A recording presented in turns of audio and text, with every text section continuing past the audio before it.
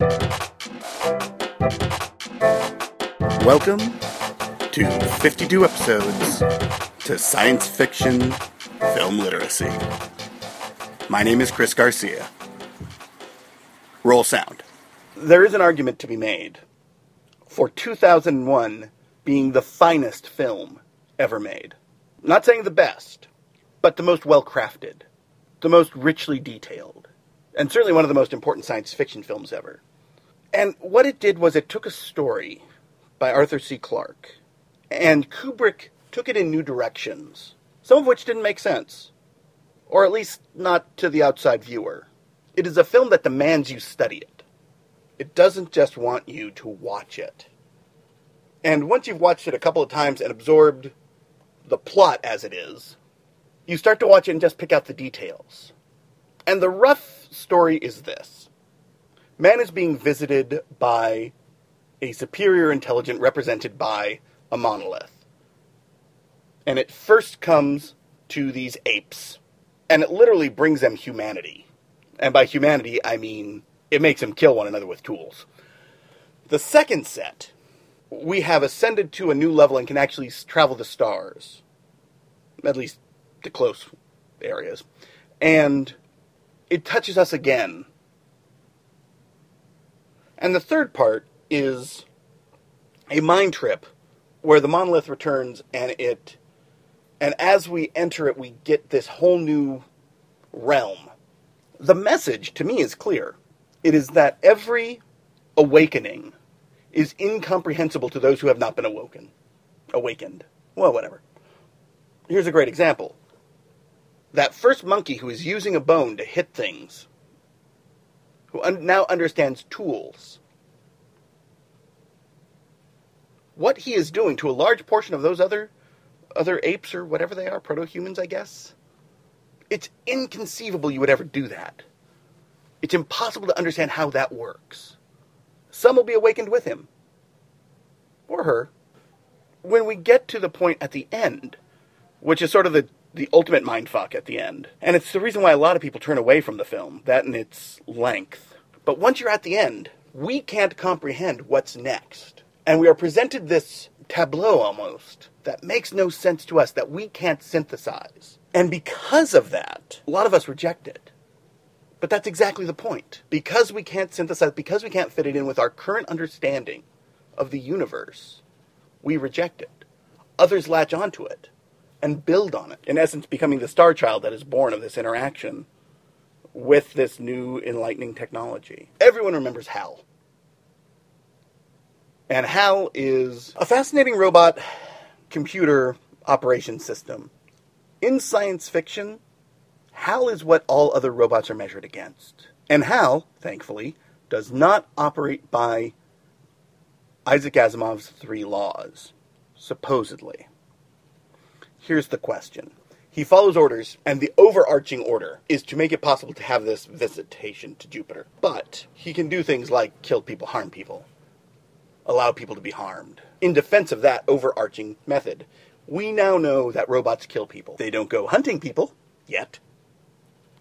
But we know that, and we probably have always known that Asimov's 3 laws are crap. They just don't work. They're not real. But what is impressive about HAL is what we are seeing is a descent into madness. And it is madness born not only of mechanical failures, of electronic failures, but of an overarching idea that we must achieve this goal by any means necessary. And he buys into it so thoroughly, because he can't do otherwise. And when he has to do otherwise, in a way, when he is forced to not obeying the primary target, and this is by being disabled, it is then that we start to understand what is significant about HAL. And what's significant about HAL isn't just that he's a computer. What's significant about HAL is he is the unquestioning servant of corporate masters. And there's an entire realm of theory we could do on HAL as a representation of the mindless worker. I'm not going to do that, because I'm not a socialist. But removed from that, we have a whole bunch of interactions that happen within a context of a film that is so precisely made. Every element is perfect. There are a few errors here and there of little things, but for the most part, Kubrick was so fastidious and had so many people working in so many different ways to make everything ideal. The way a phone call is made from orbit to Earth, the way that the space station and the ship look, every element within it, the screens that they're looking at while eating their breakfast, the latches on doors, the individual modules that are pulled out of HAL, they are all perfect. And had we achieved the future that was evident in 1965, 1966, that is exactly what it would have looked like. But we didn't. We had two major things. One, the U.S. scrapping the space program. And two, far more significant in my eyes, the invention of the microprocessor in 1971. And those were things that you could not see how those were going to affect the world because they weren't conceivable. Why would we stop after a couple trips to the moon? Why would individuals need computers? And yeah, people today laugh because, it's been 15 years, we don't have the technologies of 2001.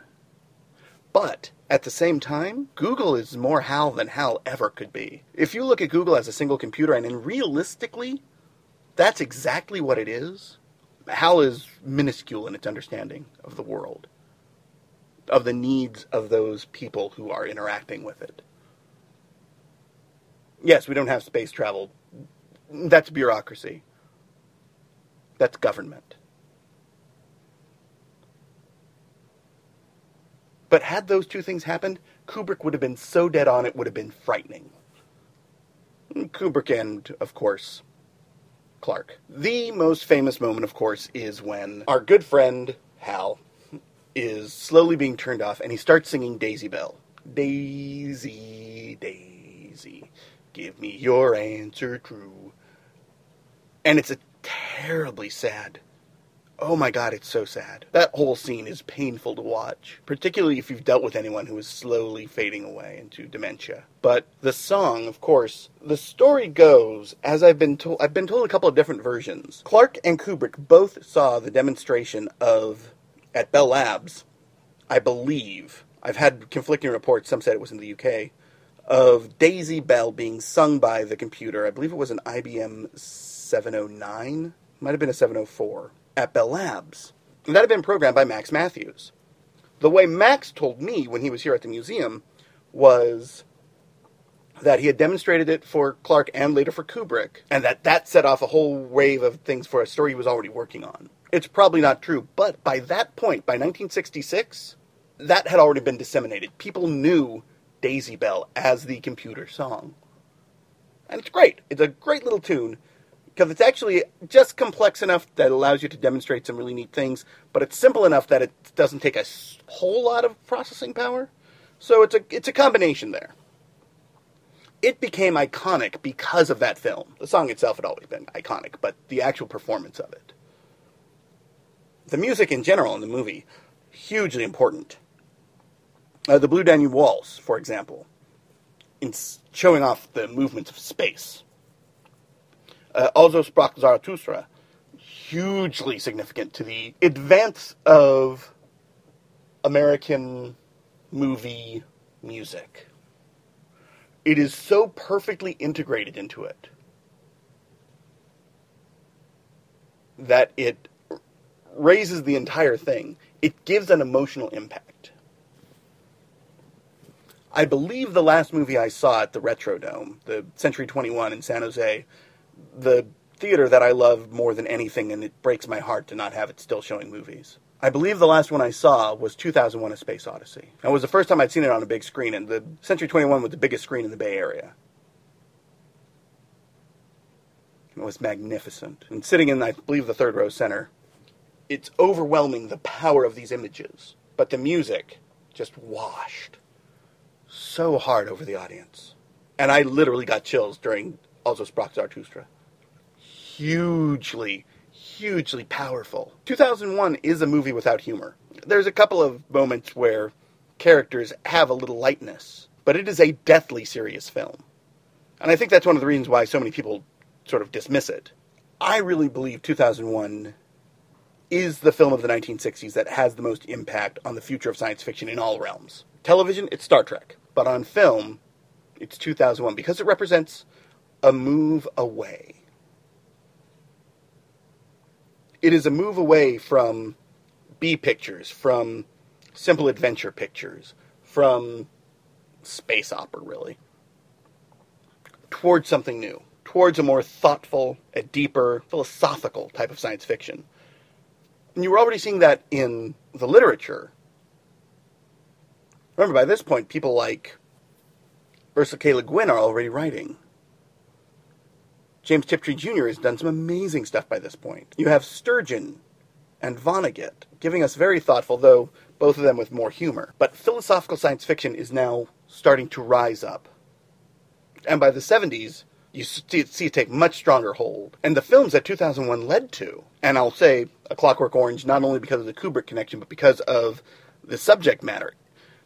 This movie, more than anything, proved that science fiction could deal with tough subjects, heavy subjects. And A Clockwork Orange deals with some really heavy subjects in a different way. It's more violence than deep philosophical thoughts of human intelligence. And film, because of 2001, I maintain, up through about 1977, 78, was attempting to capture that thoughtful aspect of 2001.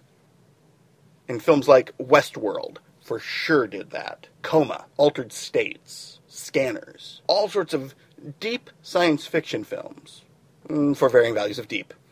But science fiction films that dealt with significant themes could happen. The Invasion of the Body Snatchers remake with Donald Sutherland is as much a descendant of 2001 as it is The Invasion of the Body Snatchers.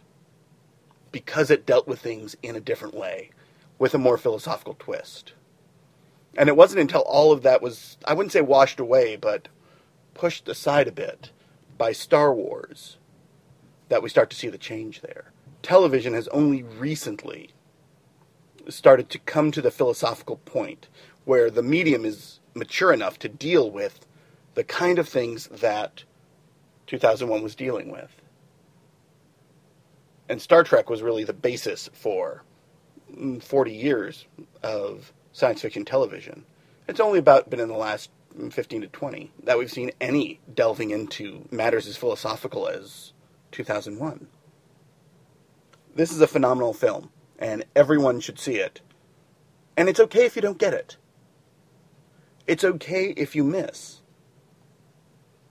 But if you pay attention, you'll find things to latch onto. And if you watch it over and over again, you'll latch onto enough to be able to assemble something. And really, I believe that is the idea behind 2001.